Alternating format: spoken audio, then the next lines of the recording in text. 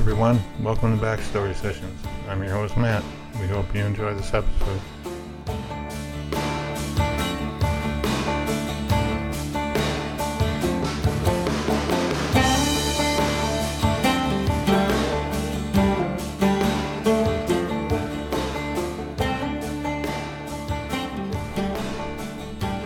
Hey everybody, it's Kat, and I want to welcome you to this episode of Backstory Sessions. I'm joined today by my co-host, Matt. Hey Matt. Hey Kat. Hey everyone, how are you?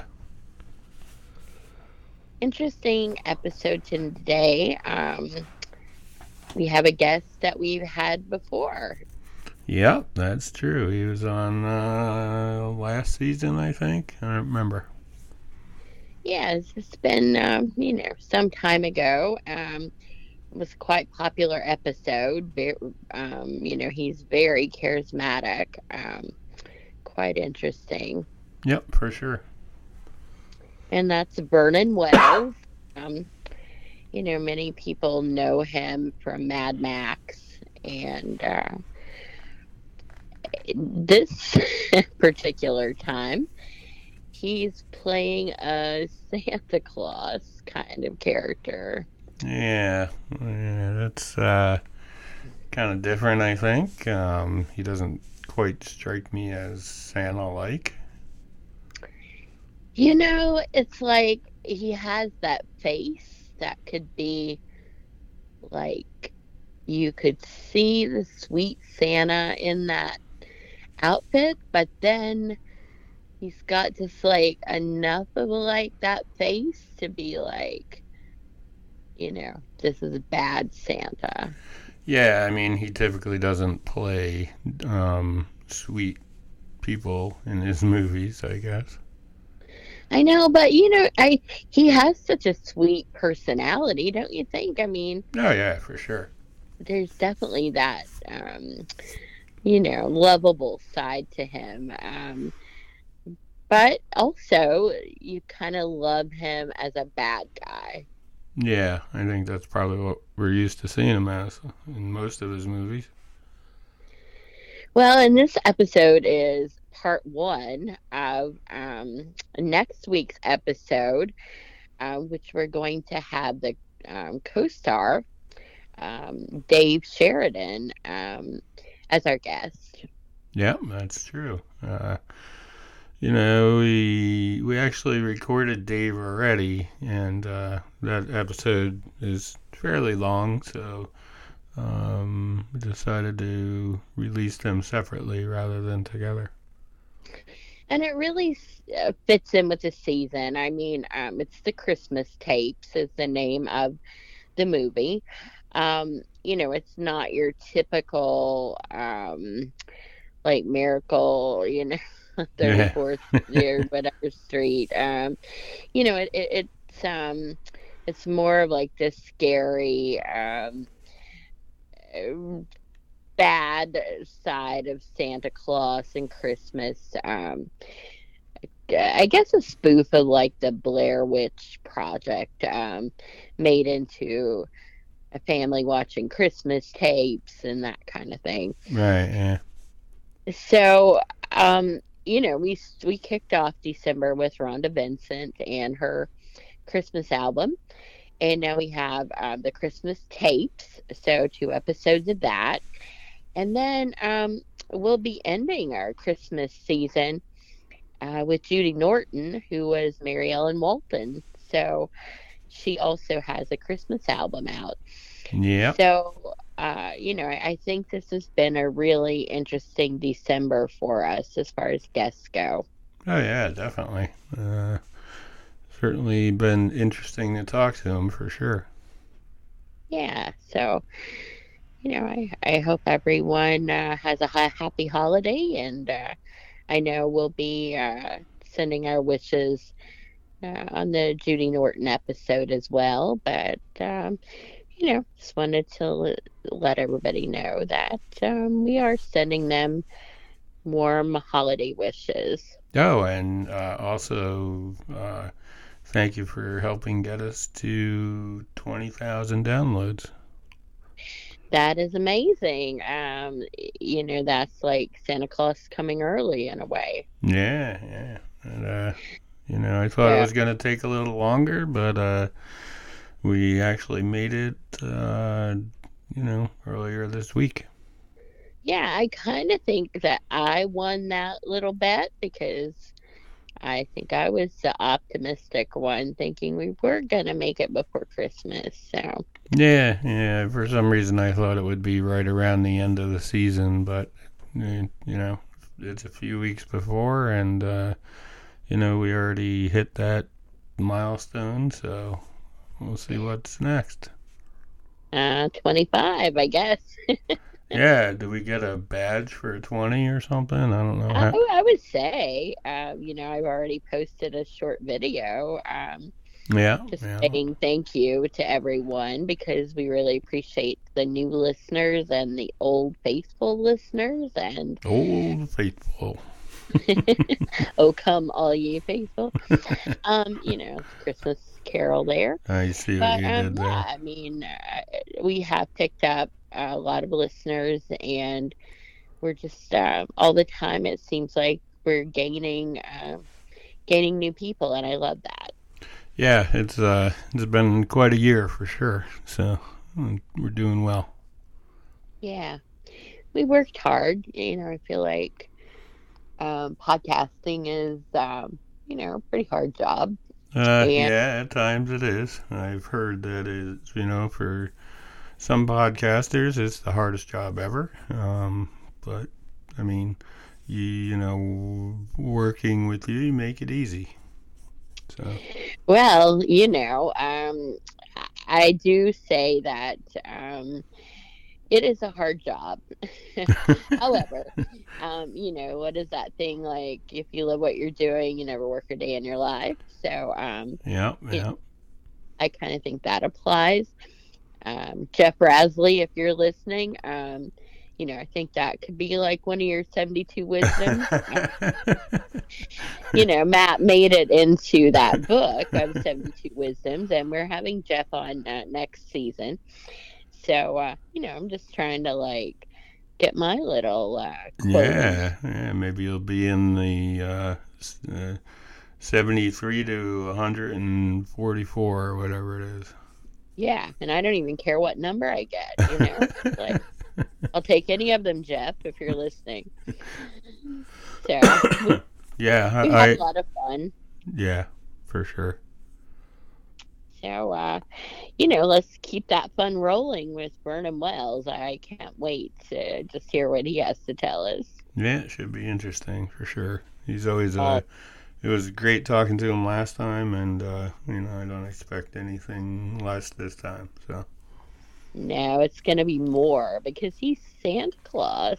that's true. We'll see if he's a good Santa or bad. Hmm. Yeah. All right, here we go. Well, Vernon Wells, it's so great to have you back as a guest again on Backstory Sessions. Welcome. Thank you. You were quite a popular guest before. I can see why. And, we expect no less today. That's very nice of you to say that. No pressure, Vernon. No, that's what I figured. Yeah, no pressure. Just we'll rev him up when we first get him on, and then we'll just let him slowly destroy himself. Nobody listens past the first few minutes, so you're good. Goody. So this movie, The Christmas Tapes, you're like a kind of like a Santa Claus, Pied Piper, evil kind of person. So, what's that like with the Christmas spirit and all?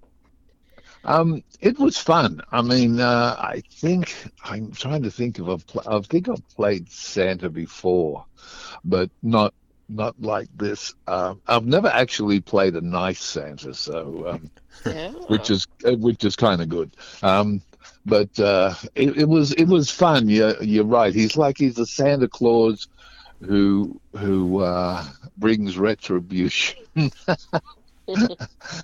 which is kind of fun. You know, he's the Pied Piper. I think the my favorite line in the thing is that I am the piper and the piper must be paid. Hmm. And I think that's kind of the gist of it. Playing Santa Claus, and Santa Claus is the person that you usually see bringing the presents and sitting, having kids sit on his knee and be nice. And this one's kind of does some horrible things to you if you've been bad. Hmm. Well, I'm mad. I feel like that you're in trouble. I've been did I, pretty good this year, I think. well, I have a list, Matt. It's okay. Uh-oh. I thought you looked good burning for Santa. You know, I could see you definitely as the good Santa too. It's you know what it's kind of um, I was talking to someone else and I said, yeah, what I love at this time of my life is I get these wonderful movies because, I've worked my way to this point. I think I'm at the point where every actor wants to be, and that is that I get all these wonderful roles given to me to play things that a few years ago they would never have considered me for, simply because I was too known as the villain. Um, but now people look at it and go, you know what? He would make a great Santa, or he'd make a great priest, or he'd Hmm. make a great father, I always remember that I was up for a father many years ago in a film that was made. It was called Anaconda, Oh um, yeah, I remember and that movie. yeah, well, I was up to play the captain of the ship, which Hmm. is basically a father figure, and he has a young wife. And I got through the first couple of auditions, and then I did an audition with all the casting directors and producers and things. And one of the producers said, "You know what? You do wonderful things. I love watching you work. However, I don't think that the audience would be prepared to take you having a wife who's 14 years your senior." Hmm. And I said, "Oh." And they said, I think you're just a little too old for the girls. So unfortunately, I think we're going to pass. And I didn't have the heart to tell him that my wife, who I've been married to for 31 years, is 16 years younger than me. Um, I just sort of let that alone. I went, okay, I'm not going there. Um, but it's funny that that was how people looked at it. And now nobody cares. Hmm. If everybody's like, no, no, no, that's fine. I think you'll be wonderful as having a younger wife. And I would think you'll be wonderful playing Santa Claus. I love it to be to be blunt. Whether he's a good or a bad Santa, I just love it. It's so much fun. What are Christmases like for you? And I mean, do you typically spend them out there in California, or do you travel, or? Um, it depends. Mostly now we tend to have, because we've got a very large group of friends. We call them the orphans. Uh-huh. We've got all this group of friends who don't have their parents here or their relatives here. So, we usually have a barbecue or a dinner, Hmm. and they all get invited because they're all friends of ours, and they all sort of come along, and we kind of have this wonderful Christmas with all of our friends. It's never traditional. We have usually it's like I cook lamb on the barbecue, and we Hmm. have barbecued vegetables, and somebody will bring along some fish, and maybe someone's got some turkey, and we have Yeah, yeah, turkey. And so what it is it sort of becomes this big mishmash of right. stuff. And I don't drink, and my wife doesn't drink, so all our alcoholic friends start to get slashed around all around. And about 3 hours into it, they're all laying on the floor singing carols. It's kind of it's fun, but that's the way I grew up. When I was a kid, my mother, we would have Christmas and New Year at our house. Hmm. We lived in the country, but Christmas and New Year at our house was just everybody. and this big round table of people and food and singing and and that's the way I grew up. So I kind of that's the way I am when we do Christmas. It's just have fun, enjoy it, and it's not a point of me having a Christmas. It's a point of if people haven't got anywhere to go. Right. Yeah. Yes, they do. They got our place to go to. Um, so we usually, the only thing I forbid is anybody wanting to play any of my movies. That's a no-no. It's like, no, we're not doing that. Oh, come on, let's play one of Bernard's movies. Like, yeah, we got two hopes. Let's watch Mad Max. Yeah, let's watch Mad Max with Commando. It's like not happening. But yeah, it's kind of fun now, and I just enjoy it. What can I say?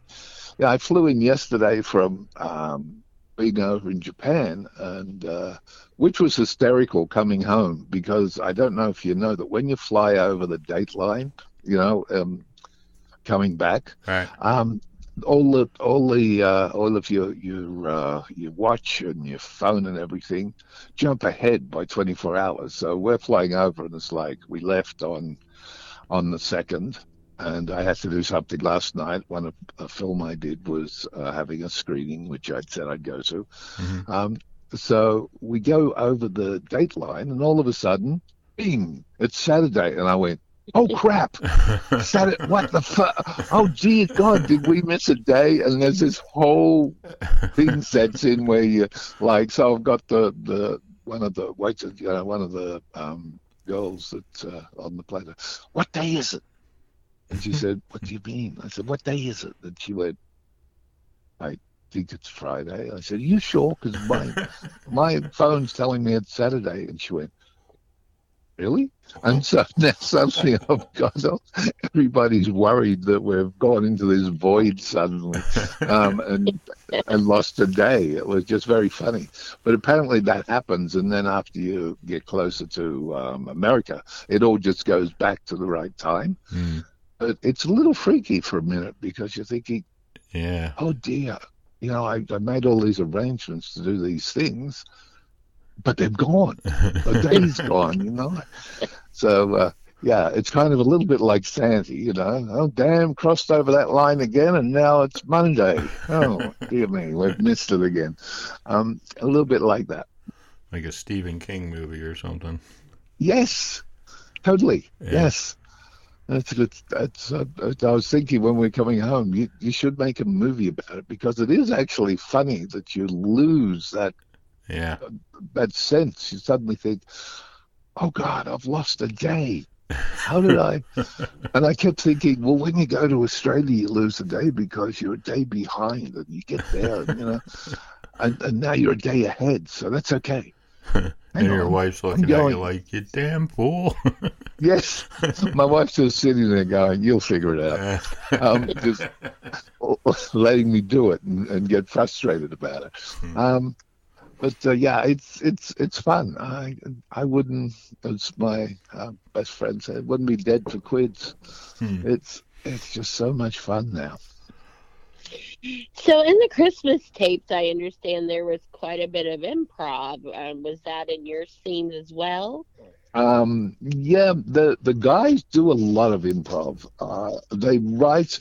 Basically, as he said to me when I did, he said, we basically write an outline with a few lines of dialogue to give you an idea of what we're looking at, and then we give it to you. And I went, "Oh," and they went, "What?" And I said, "You seriously are game enough to leave me go a few lines of dialogue and an idea?" And they went, "Well, we're hoping you can do it." And I went, "Oh, I wish you had never said that." And we just had a lot of fun with it. And actually, for some reason, I love working like that because a lot of stuff I do turns into, there's an improv kind of vibe to it. I don't just, if I learn the script, I don't just depart from the script and think I know better. Right. But there are times in even a fully written script that you can move away from what you're doing because the scene allows you to, And I love that because you can sort of just add little bits in and do little bits, and sometimes it's just nothing but a few words. I mean, last night I was watching this. We were watching this film that I did, which I'm doing the first screening of. Excuse me, and a lot of who I am came out in the film because I play a fallen priest who's trying to help this one of his students fight a demon. Mm. And so a lot of the dialogue that I was using, I would be talking to her and I'd say, sweet one, we've got to be careful what we do, and I would refer to her in terms. I would talk to my closest friends because it tended to be that kind of thing, where there was an intimacy and a closeness. Right. And so that just fell into who I am. And the same with the Christmas tapes.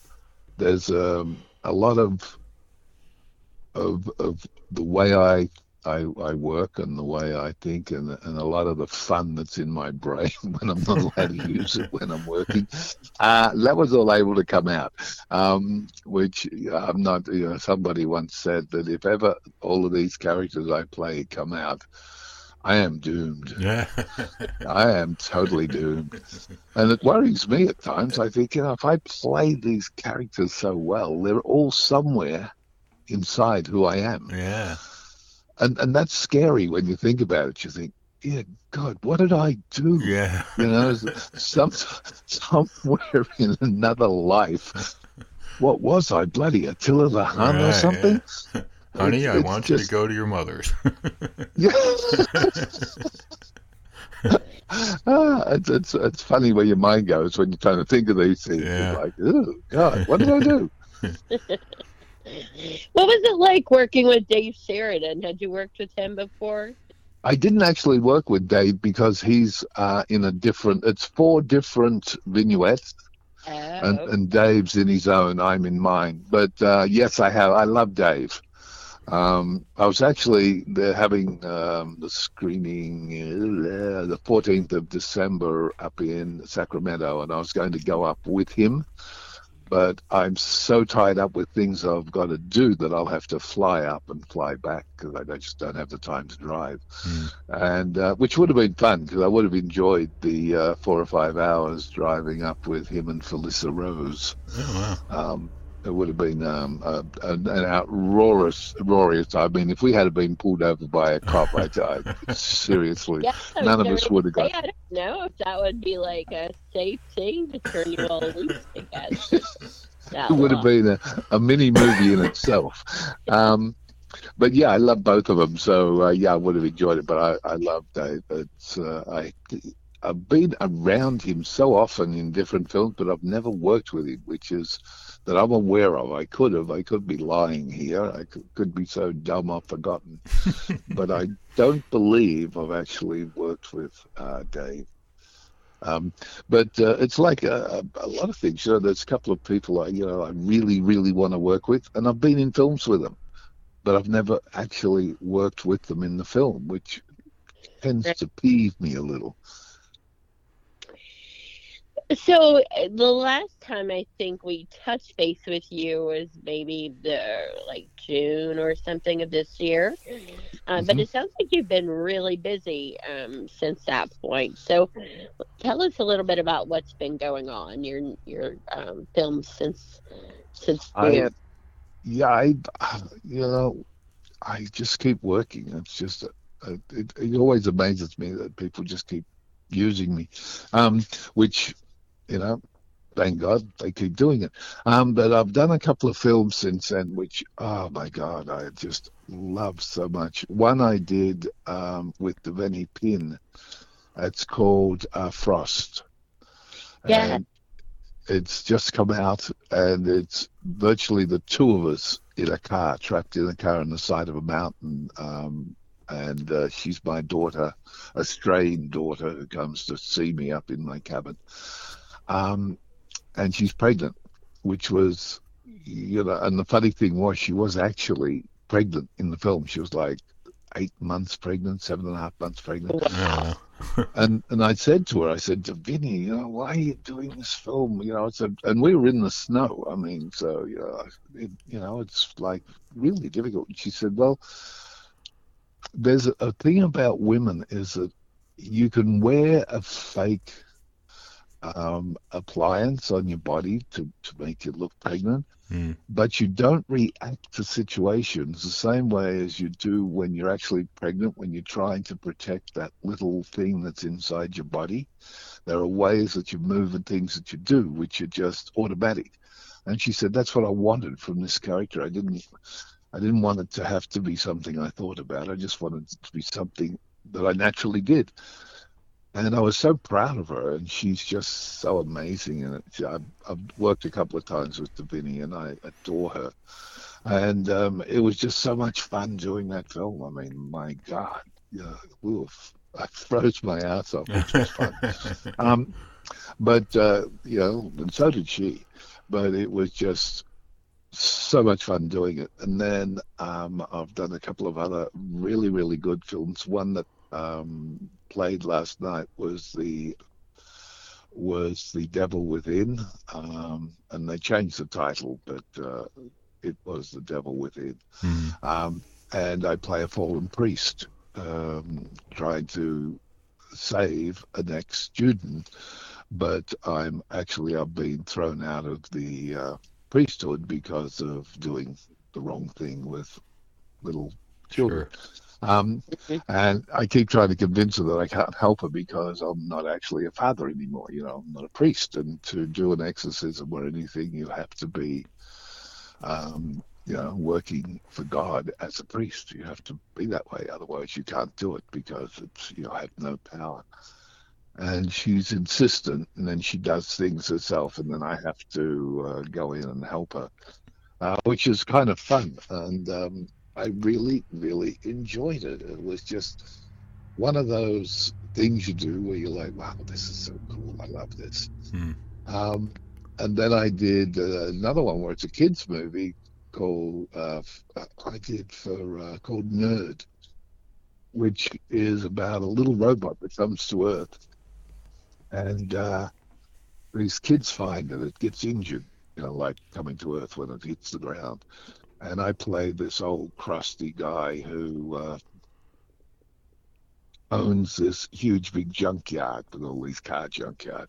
And for years and years I've been telling everybody that the aliens have been here and they're coming back and this whole thing.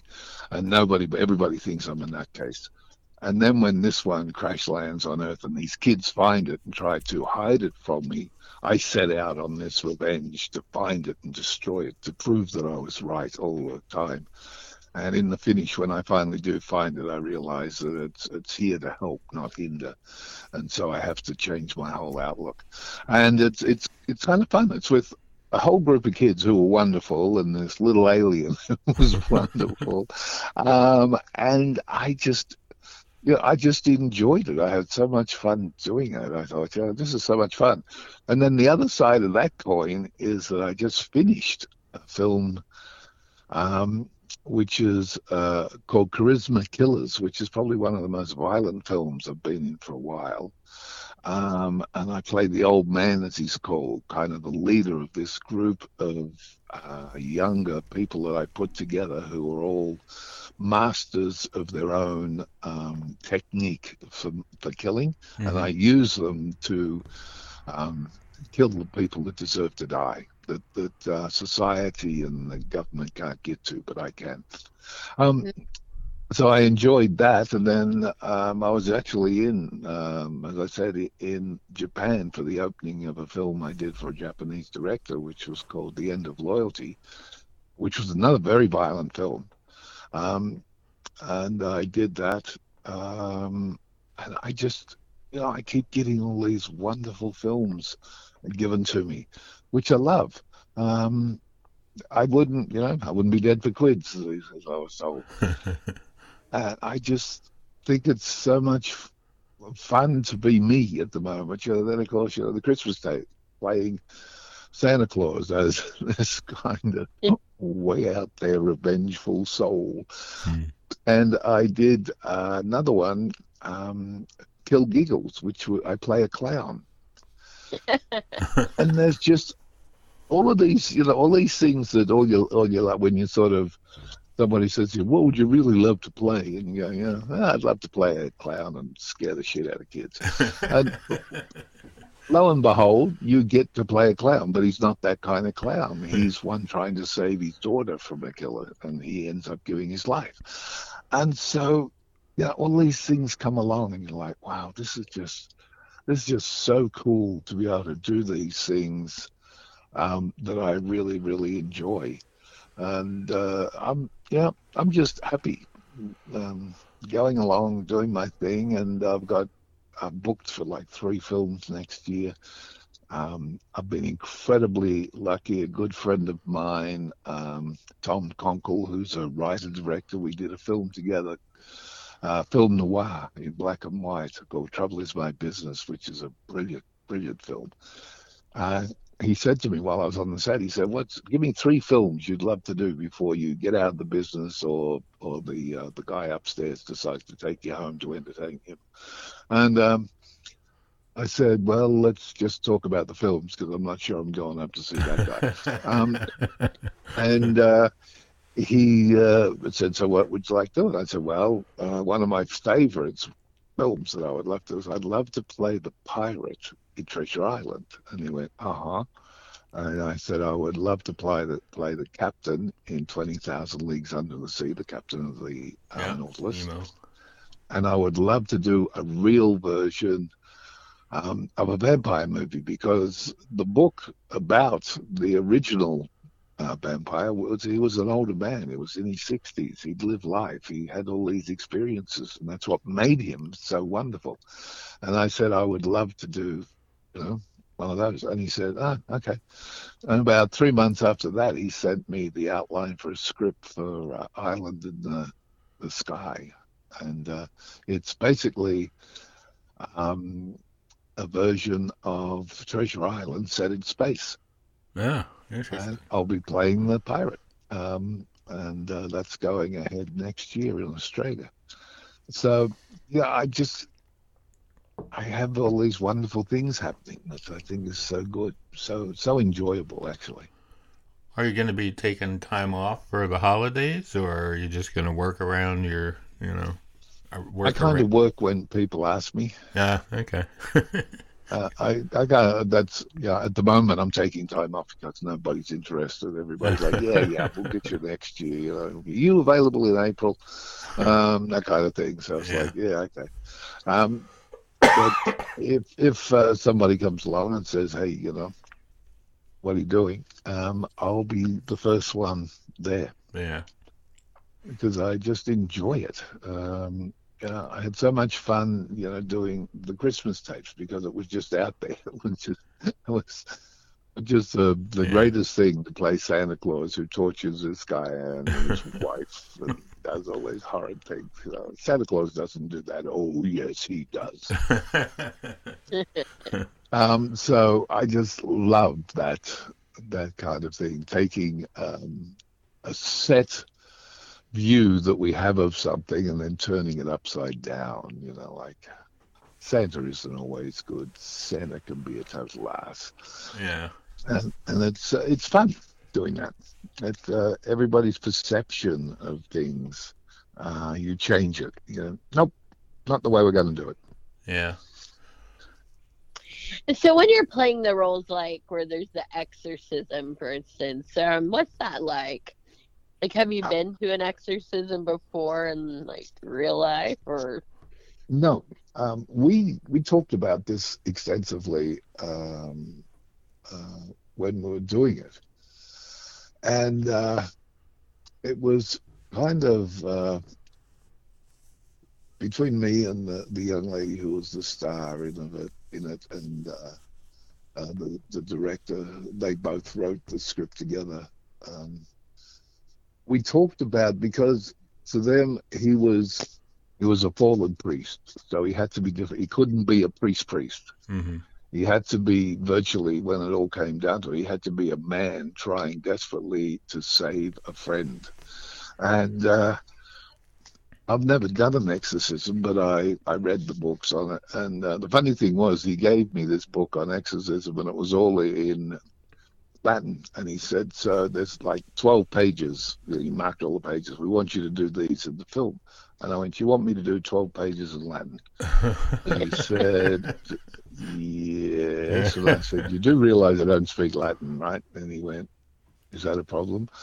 So probably not for me, because I'll just mumble my way through it. But for everybody that speaks Latin, they're just going to sit there and go, what the hell is he talking about? And he said, oh, so we should do it in English. And it was funny because I said, yeah. And he said, oh, that's a shame because Latin's the devil's language. And my wife said, what? The devil knows every language.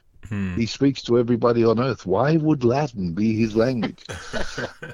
And he went, even the director went, oh, yeah, you're right. And he went, yeah, good, we'll do it in English. And it was funny because that changed everything in the film. That we use Latin in certain parts, when I'm blessing, Domini Patre, Sanctus, all that. We did that in Latin.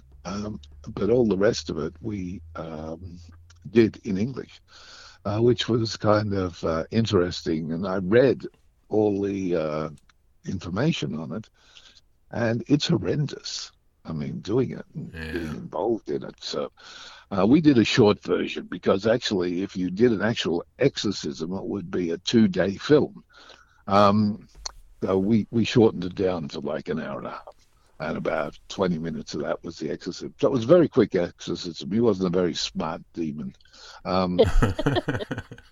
So we brought it down. But it was interesting. Some of the things, like there was something I didn't know. Did you know that if you want to defeat a demon, all you have to do is get it to tell you its name?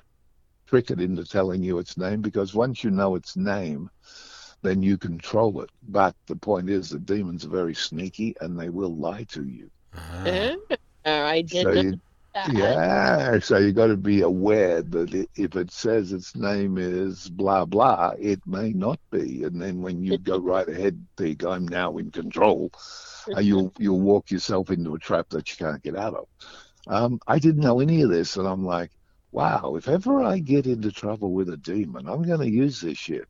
Yeah, I'll be right. I'll have all this on hand, man. That's don't right. come near me, dude. I'll have you hammered. But it's quite interesting to learn this stuff, because I spent 3 years in seminary college when I was a kid.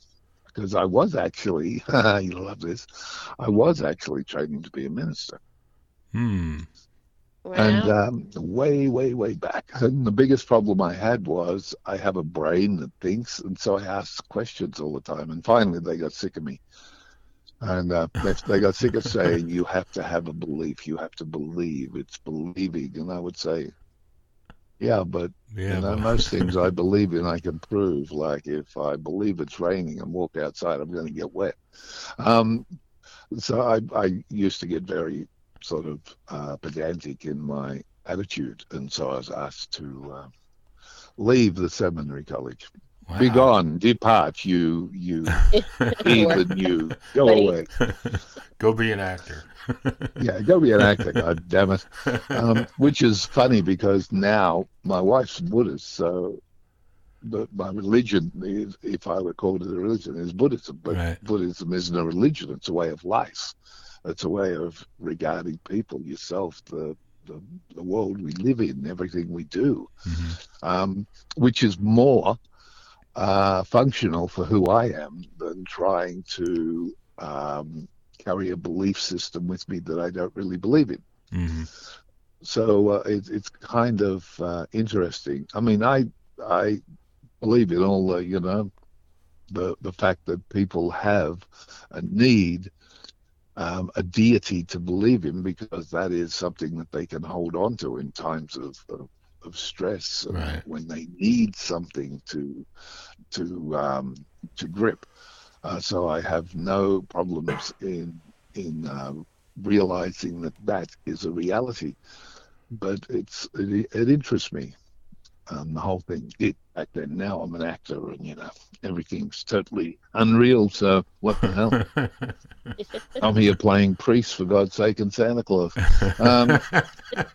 So who am I to preach about religion?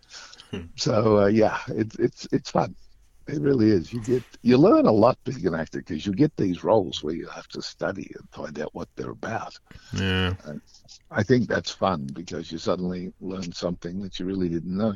I had no clue what an exorcism was except from The Exorcist, Right. and suddenly I'm playing a fallen priest who's trying to exorcise a demon from someone. Oh yeah. Well, hey.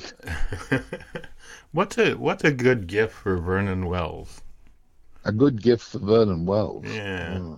I mean, if you were gonna get a gift, I mean, a good gift for me. Once upon a time, I used to say 5'11" blonde with blue eyes. Yeah. I didn't know how to say no. well, but, in absence of that, I'm not allowed to say that anymore. right? You might get an exorcism soon if you were to ask.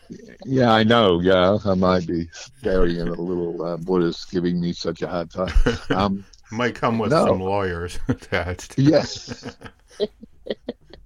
So, what was that you said again? Nothing, dear. Just kidding. A gift for Vernon Wells. Oh my God! You know what?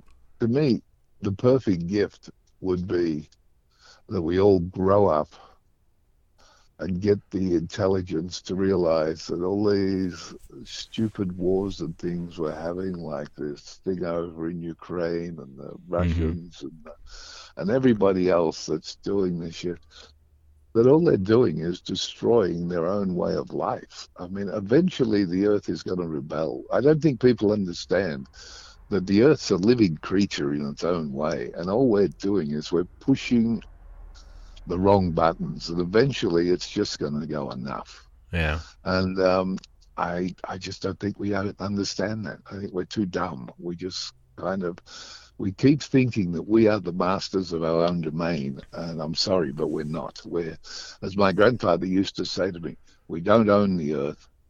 We just lease it for a certain amount of time, and we better be aware of that.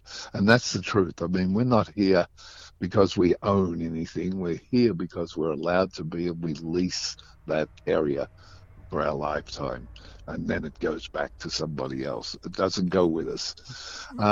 And I think we need to realize that we have to look after the people on this planet and not be so wound up with not caring. If we can obtain and keep and get more of, and I'm not going to mention names, that's the benefit of life, is to become more, get more, have more.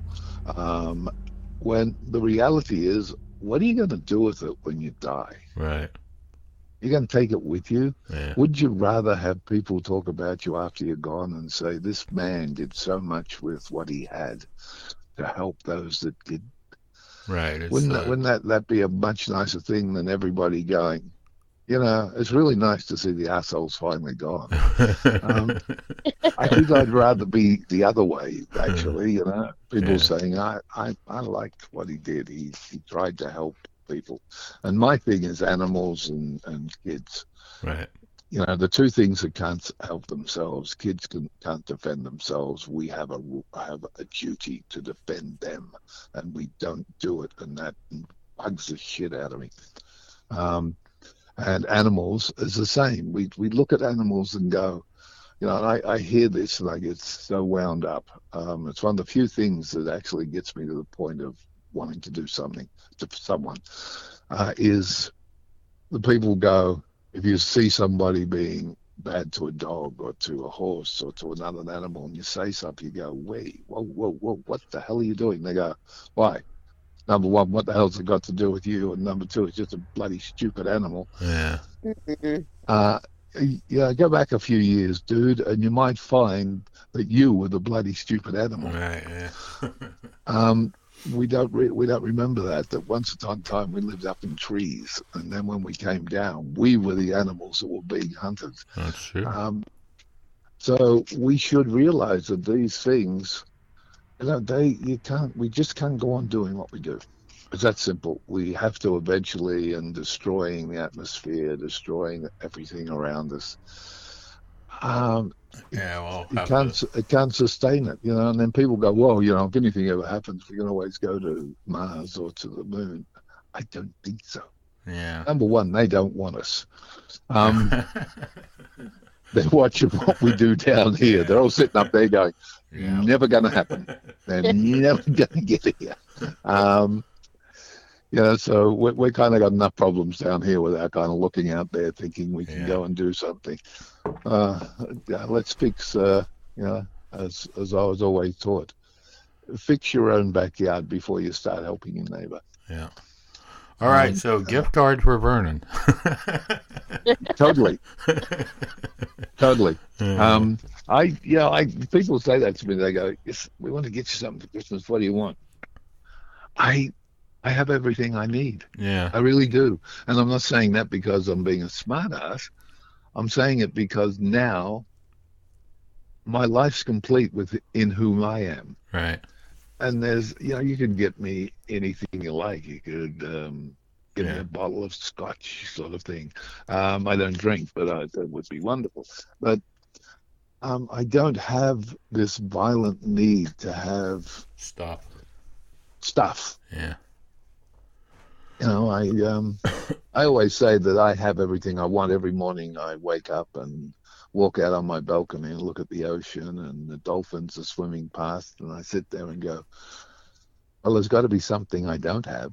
And your wife, she's there. And I have my wife and my 2 dogs, and I, at night I see some of the most glorious sunsets that God ever created from my balcony. So it's like, why would I want anything else? This to me, I have no need for, having a Mercedes Benz or although a Mercedes wouldn't be too bad, but GMC guys should be mad. But having something else like a Lamborghini or a Ferrari or something. I had those things when I was a kid, and as they always say, men have big sports cars to account for a very small penis, and you know what? I really think it's right. Mm-hmm. That sometimes you think you can achieve the things you can't achieve without it if you have something that people look at and go, "Wow, he must be a big man." It's just no. I think that. To me, it sounds like you're very content with life. I am. I'm really content. Yeah. As I said, what I would like is, for me, is that my friends who are trying to get films done and are so wonderful at what they do, is that they would be successful in getting them up and made.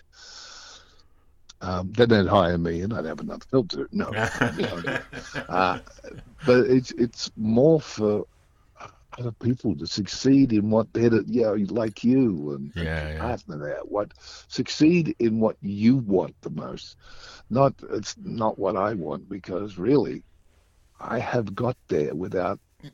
And that's not being smart. I'm just saying I have worked my way to that point, which I never thought I'd do, by the way. I used to have this deal with myself. It's so funny. And people would just go, are you kidding? When I first started this business, I had this thing that if I could ever do 5 films, I would retire, because that would be amazing. 5 films, I would retire.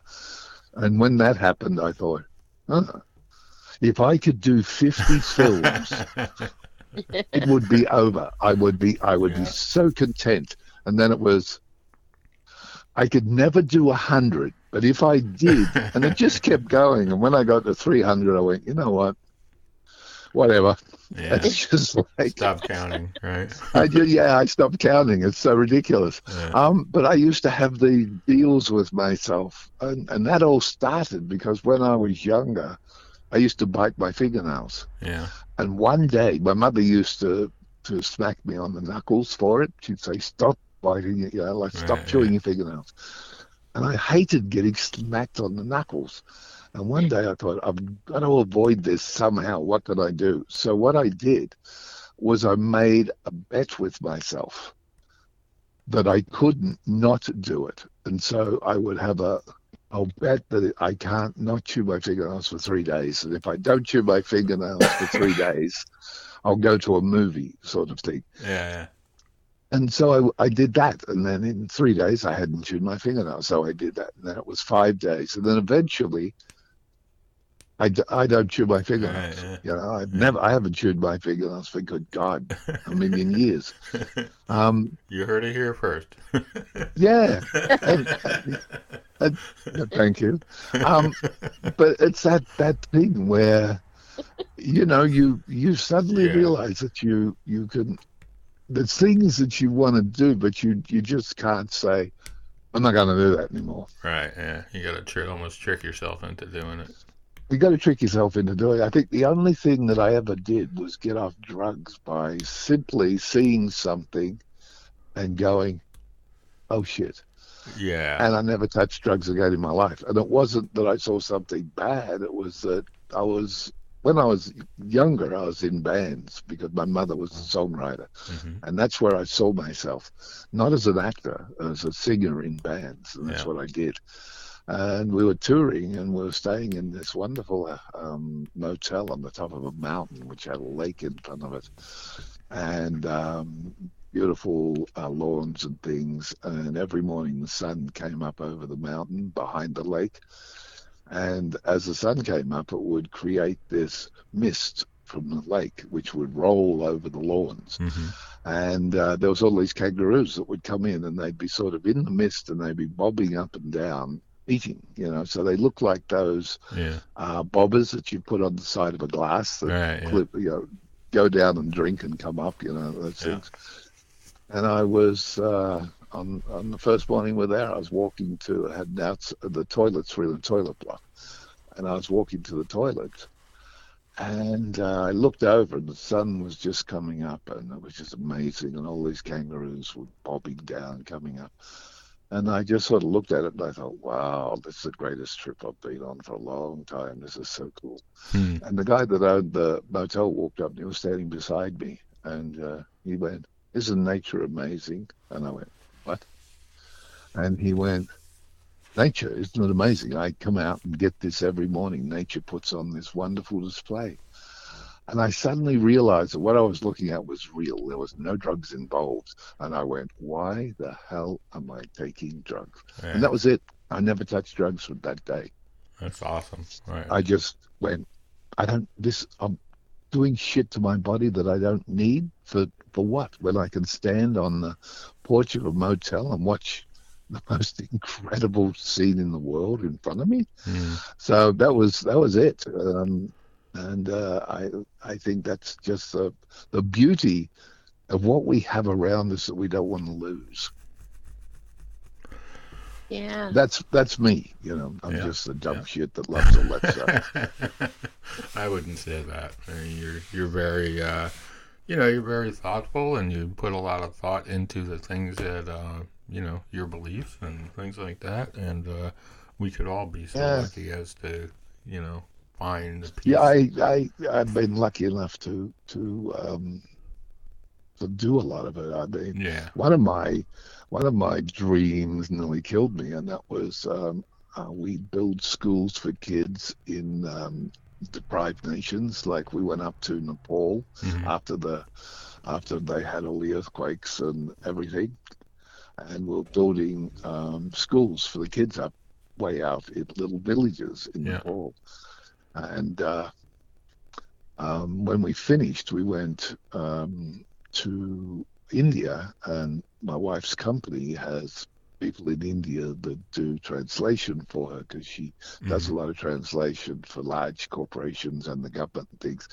But a lot of Indian engineers they might be doing a seminar, and it's very difficult to understand Indians when they talk sometimes because their accent's so thick. And so she has Indians translate, like Indian translators, translated into English so that it can be edited. And she wanted to meet some of them. And while we were there, we then went and worked in a animal rescue for a week. Mm-hmm. And somewhere along the line between all of that and on the last night having a salad when everybody told me don't have a salad, they wash it under the tap.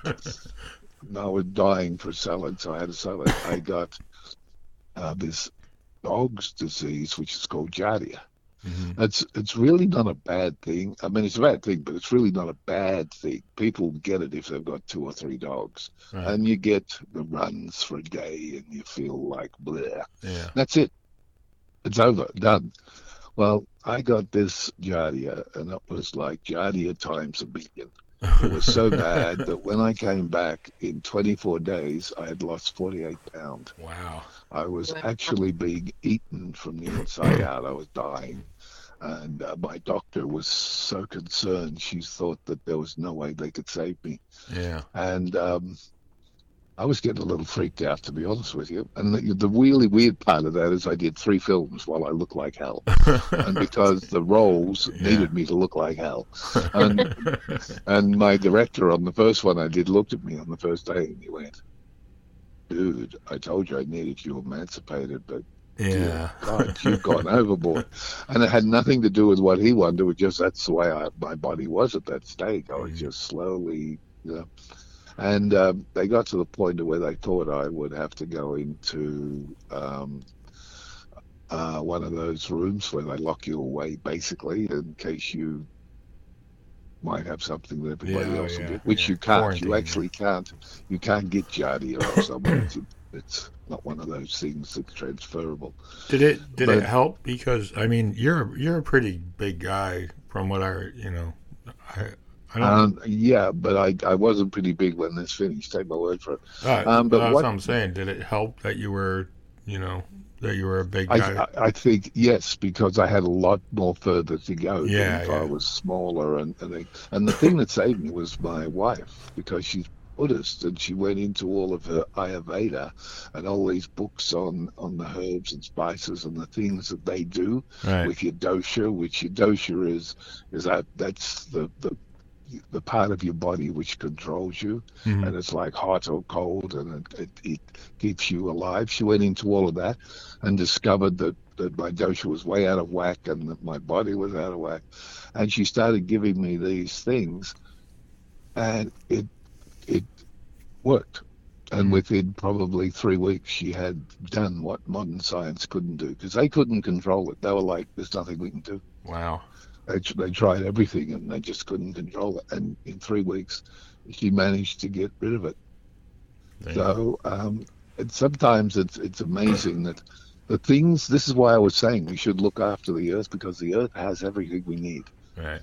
And this, what she did to me, is 1,000 years old.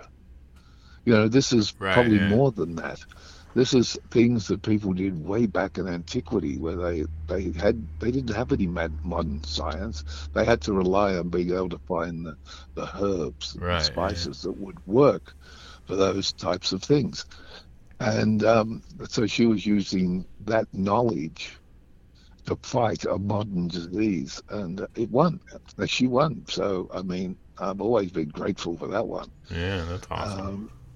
And it, there's a little tiny bit of it, as Dr. Anderson said to me. She said, inside your body, your little friend lurks. So every so often, it's going to come out just to punish you. And there's a little tiny bit of it that's inside my body, and if I'm stupid enough to go and have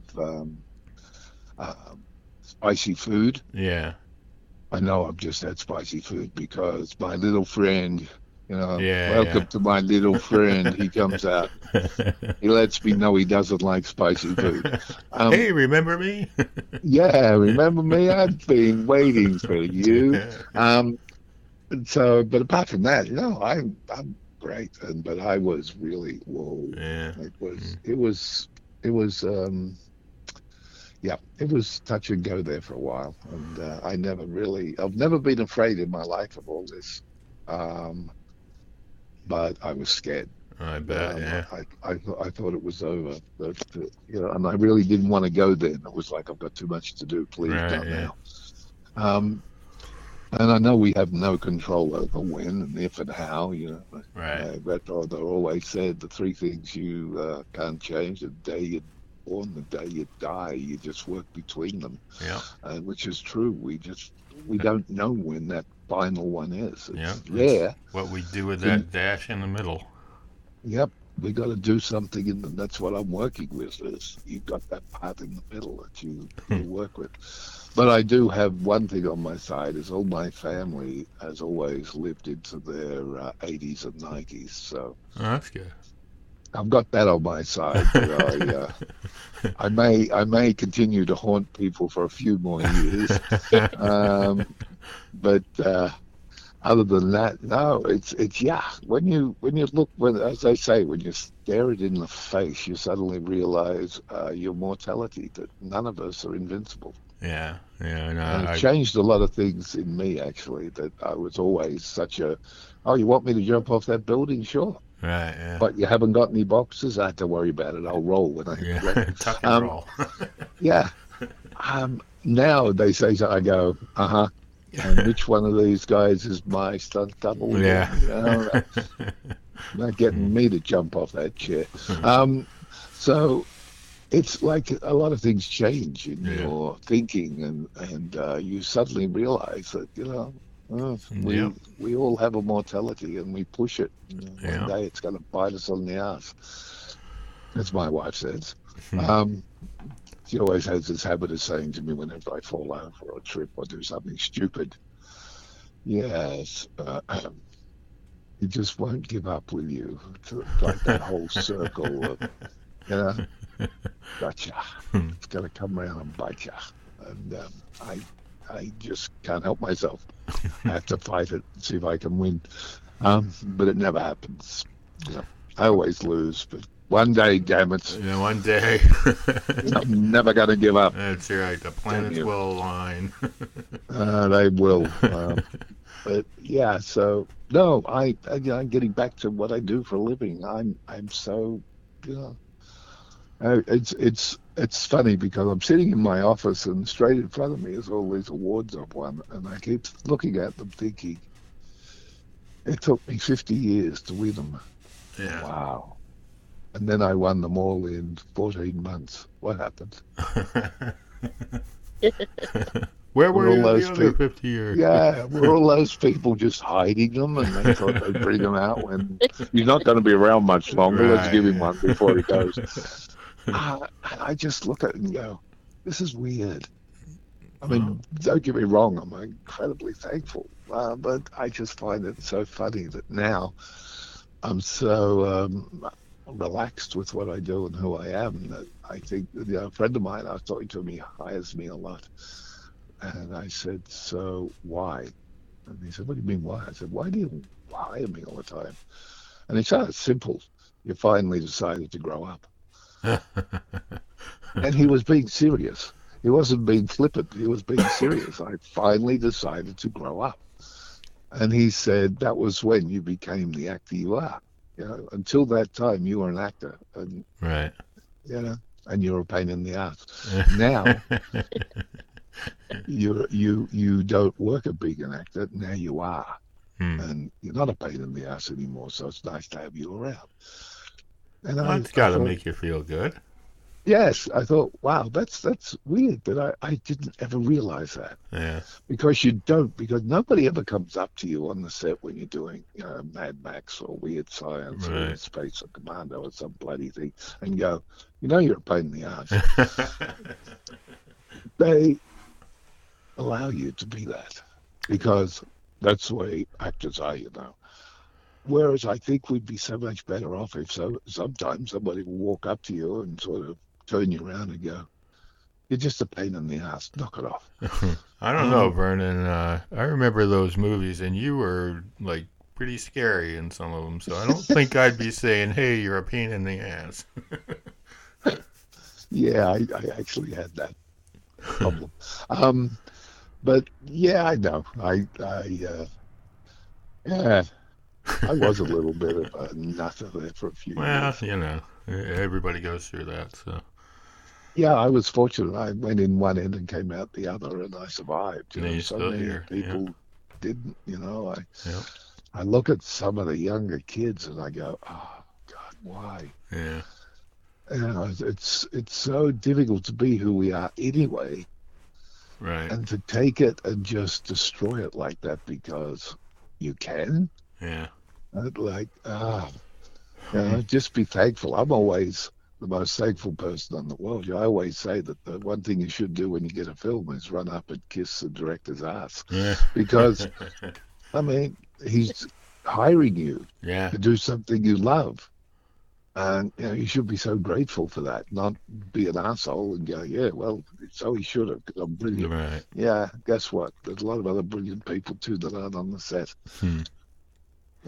Be thankful for what you've got, and I am very, very thankful, even if I have to play Crooked Santa. All right, I'm still Kat. thankful, damn it. All right, Kat. One more question, and then we'll let Vernon go. One more question. So, let's see, Vernon. It's been a pleasure. Of course, you're always very interesting and insightful and entertaining. So my one question, I'd just be like, what is something for the new year that it sounds like you've made a lot of improvements, but is there something, a personal goal that you still want to improve some on in the future? Yeah, I have a personal goal. My personal goal is to direct the film that I've been sitting on for about 15 years. And next year is when we're doing it. And that's my personal goal to achieve, is to direct, because I never ever thought I was good enough to direct it. Now I think I am. And so my personal goal next year is to direct that film, and just for once be on the other side of the camera and have all the people that I love as actors in front of the camera, so I can torture them. I just want to be the guy there going, Yeah. I said act, dumb shit. When did you think you were an actor? You can do that whole thing. So that's my personal goal, is to crucify all my friends who think they're actors. You're a nice guy, but you're a pain in the ass. About Yes. that. Say that again, Kat? I can't wait to have you back as a guest after you've done that, and hear how that experience went, what it is like on the other side for you. You'll probably have to be one of those people that come and help them take me down off the cross, because I'm sure they're going to crucify me. But no, it's just I now, that's my next thing that I want to do is I've directed a couple of things, but I have a particular film that I want to direct really badly that I wrote, and I have some wonderful, wonderful friends that one of them has demanded that if she's not in it, she's going to send a couple of her friends around to talk to me. So I've got friends, and that's my goal, is to do that, and it would be just wonderful. And if you continue that goal, my other goal is to be more helpful to my wife if I can. Just make her life a little less stressed than it is with what she does for a job. Yeah. It's really sweet. All right, Vernon. Coming up on an hour, so we're going to let you go. It's always a pleasure to talk to you. We love having you on, and I love being on with you guys. It's fun because you tend to allow me to be me, which is, I don't have to sit here going, yes, well, film, I was doing these things. Right. I have this theory about Santa Claus. Yeah. The jolly fat man giving presents to all the children. Yeah. I don't have to do that shit. The one funny thing about that is, up until my knee went, every Christmas my wife and I would deliver toys to the underprivileged kids. Oh, wow. And I played Santa, and she played Santa's wife. Huh. And a very good friend of mine who passed away a couple of years ago was like 6'4", and he used to play the elf. And it was just hysterical. And all these little kids would look at this 6'4" guy with the funny hat on and walking around with these bags of toys and go, Who's he? And my wife would go, that's our elf. And look at him and go, oh. Do you have any pictures of that? I think we have somewhere. Yeah, it was we gotta get one of those. It was kind of, it was fun because the funniest, well, it wasn't funny, but two things happened when I was doing that, which and that was, these were depressed areas. I mean, we're talking depressed. People lived in houses that had dirt floors. It's like, and it was just so wonderful to go in and give these kids toys because they were always so grateful. Mm-hmm. And I always remember walking across the street to the car. And my wife was ahead of me. And this lowrider came up the street. And I went, oh, crap. I said to Grace, if anything happens, just get in the car and go. Right. Just go. Don't turn around, just go. And it sort of came up, and there's four guys, and it pulled up across from me, and the guy leaned out and he said, Santa, get over here. And I thought, oh. So I walked over, and the guy sitting beside him, it was obvious he had a gun in his lap. Right. Had something, I had his jacket over it. And I thought, this is really bad. I could see the headlines, Australian actor playing Santa shot. And I was just thinking, this is weird that I'm in this situation. And I was leaning virtually in the window, and I said to the guy, can I help you? And he said, yeah. And I went, oh, God, here it comes. And he said, I just want to shake your hand, Santa, because you made my little brother's life. Every Christmas, he looked forward to having you come around and give him gifts. And that was the one thing in his life that was special, and I want to thank you for it. Wow. What? And this big gangbanger shook my hand, and all the guys in the car shook my hand. And then they drove off, and I just stood in the middle of the road going, what the effing hell just happened? I mean, I'm right in the middle of gangbang land, and what? And it was just so funny that this... And the other one was I went to this house, and we were there, and I went in, the lady, this little girl, and because we'd had a bear. It was like, the bear was probably 2.5 feet high, this big stuffed bear. And we're going to give her that. And she was 3 years old. And we went in, and her mother said, oh, I'm sorry, Santa, Maria, she's having a bath. Wait 1 minute, please. I see if I can get her. So she went out. And a couple of minutes later, this little tiny thing came out with a towel wrapped around her. She walked around the corner and she just looked at me and she went, Santa.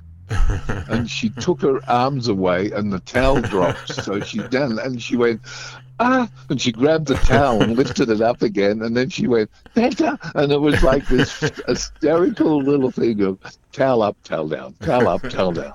And when she saw the bear, she just went insane, and it was 3 inches taller than her. Yeah, that's she just forgot the towel. She just leapt on the bear. And that was what it was about, was to be able to go to these places and just see the difference it made in their lives. Just the one little thing. And the one that always touched me the most was a young kid. He was 12 years old. He wrote, because I had to write into Santa. Right.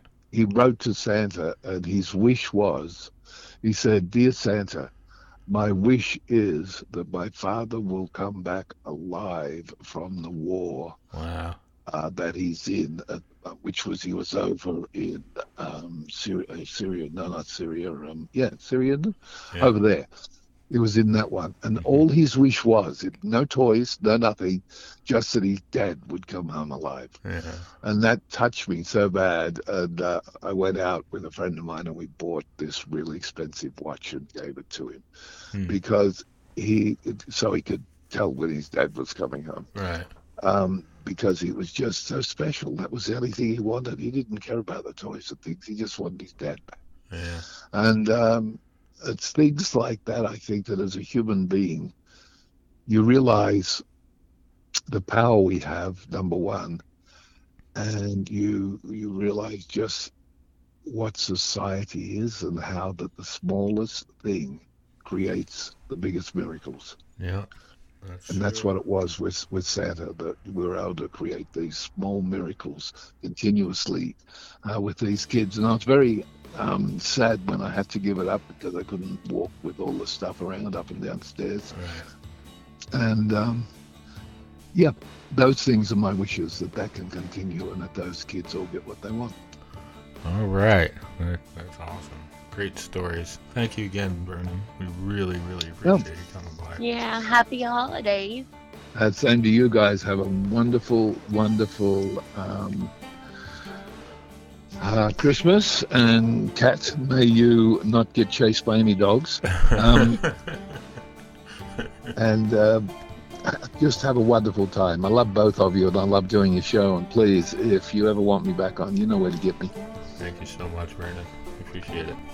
As always, if you have any questions, concerns, or comments, you can send those to Kat at iWritePlays@outlook.com, or you can write to me at backstorysessions@gmail.com or matt@level11ventures.com. Thanks for listening, and we'll talk to you soon. Take care.